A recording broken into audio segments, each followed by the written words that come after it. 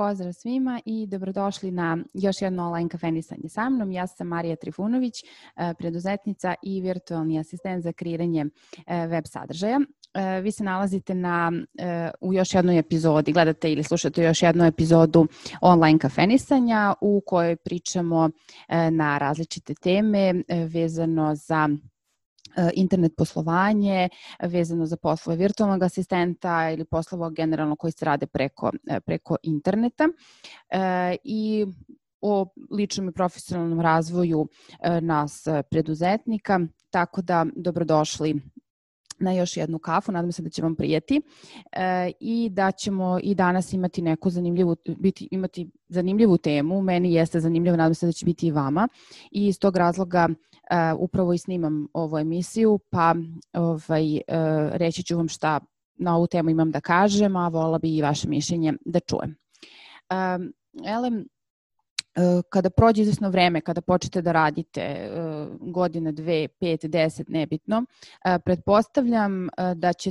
da možete da primetite da jednostavno vaši klijenti ili vaši kupci umeju da vam postavljaju neka pitanja koje su česta. Naravno, pogotovo kada dolaze neki novi, oni imaju slična pitanja kao neki prethodni koji su vas kontaktirali. I to je nešto što vi na samom početku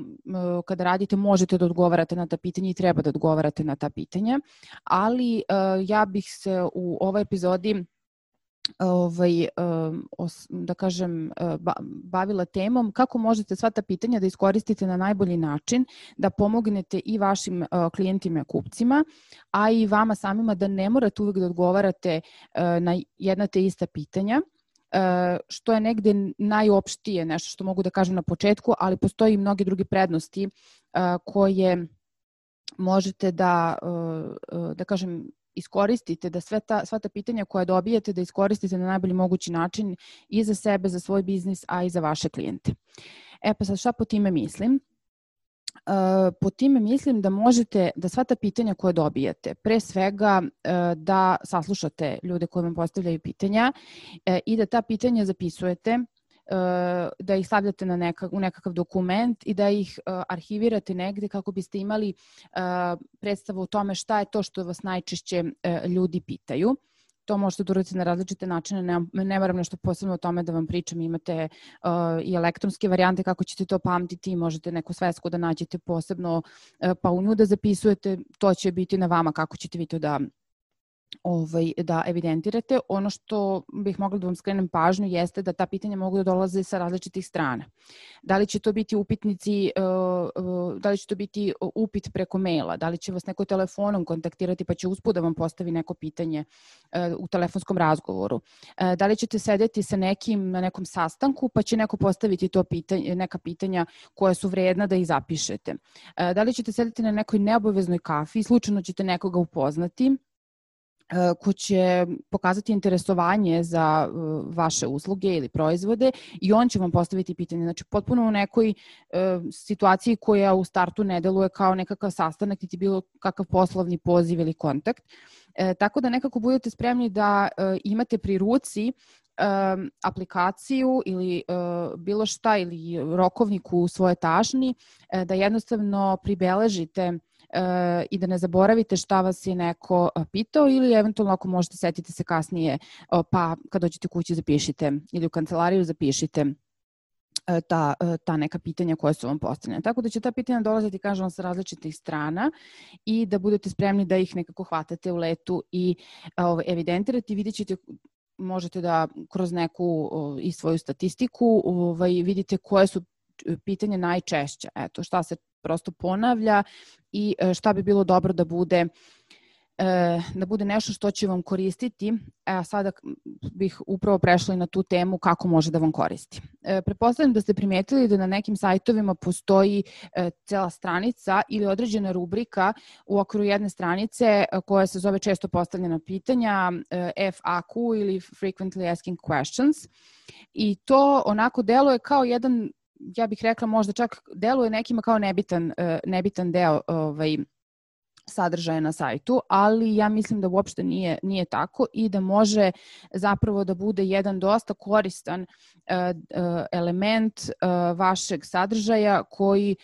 vam može pomoći u vašoj internet prezentaciji, prodaji i odgovaranju, kažem, na pitanja vaših klijenata ili kupaca.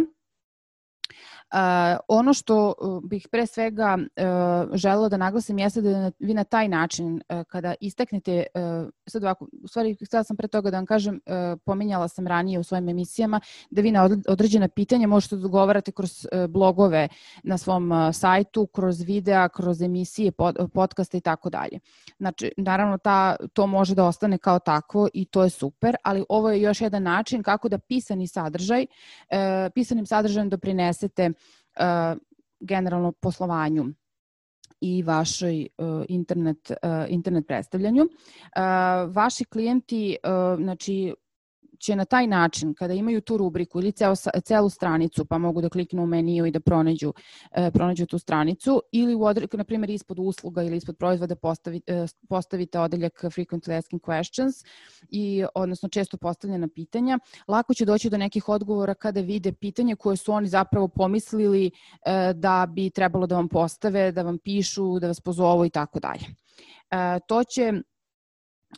To će vama olakšati da na jednostavniji način odgovorite na pitanja, a da ne ponavljate stalno odgovor, jer sve će se nalaziti na jednom mestu. To je takođe jedan od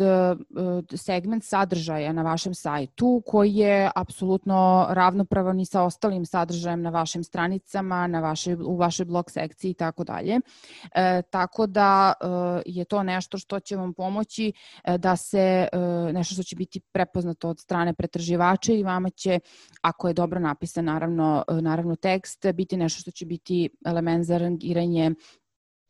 vaše stranice na Google-u i sve to zajedno povećava prodaju, odnosno može svojim doprinosom da poboljša prodaju sa vašeg sajta. Kao što sam pomenula, ovo može da bude cela stranica na kojoj će pisati pitanja i odgovori ili može biti neki segment. Ali ono što je važno jeste da ne shvatite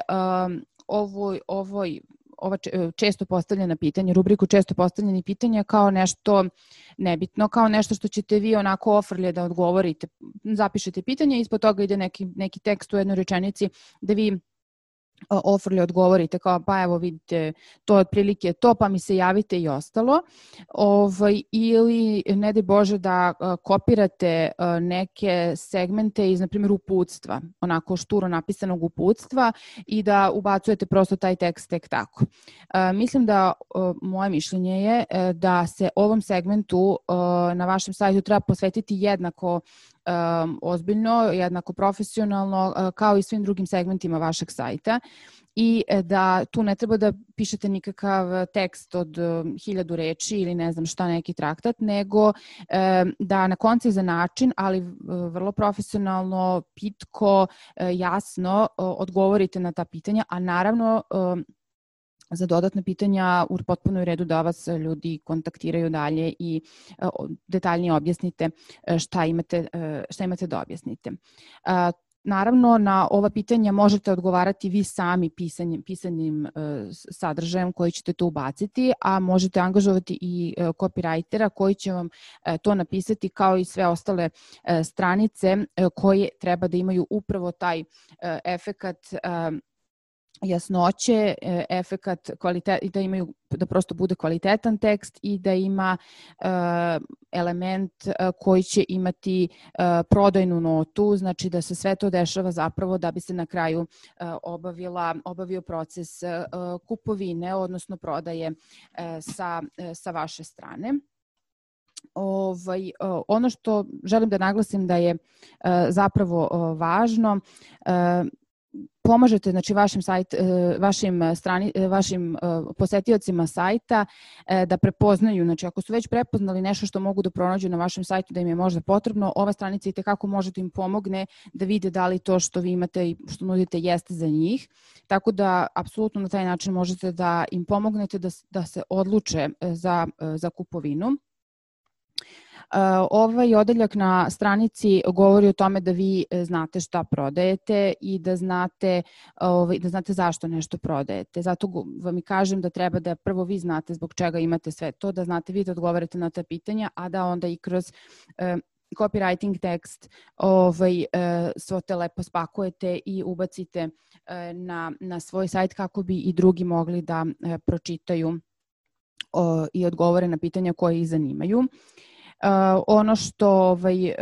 jeste važno jeste, kao što sam i rekla, da se rangirate bolje na taj način, da je to apsolutno tekst kao i svaki drugi na vašem sajtu i da sve to zajedno poboljšava vašu prodaju proizvoda ili usluga. Može da bude jedan od segmenata koji će naravno poboljšati vašu prodaju ili uslugu. Sve to opširnije, kao što sam pomenula, ide kroz blogove, ide kroz video format, ide kroz audio format, već kako god, u krajnjoj liniji kontakt direktan sa vama preko telefona, preko maila ili već kako. Ako angažujete copywritera, jednostavno na vama je da obezbedite pitanja koja su vam često postavljena, da ih nekako sortirate i uz pomoć profesionalnog copywritera prosto taj sadržaj napišete i postavite na vaš sajt kako bi ta sekcija bila korisna i za vas i za vaše klijente. Nadam se da vam je ova tema zanimljiva, da će vam koristiti, da ukoliko izrađujete sajt ili već imate sajt, a nemate tu rubriku, možete da porazmislite da li bi vam ovako nešto bilo korisno i vama, kažem, i vašim klijentima. Vas pozivam da posjetite moj sajt www.marija.b da vidite čime se sve bavim, kojim vrstama pisanja, odnosno kakvim pisanjem se bavim i koje su usluge koje nudim. Možemo se zapratiti na društvenim mrežama, prijaviti se na newsletter i do novog kafenisanja. Pozdravljam vas.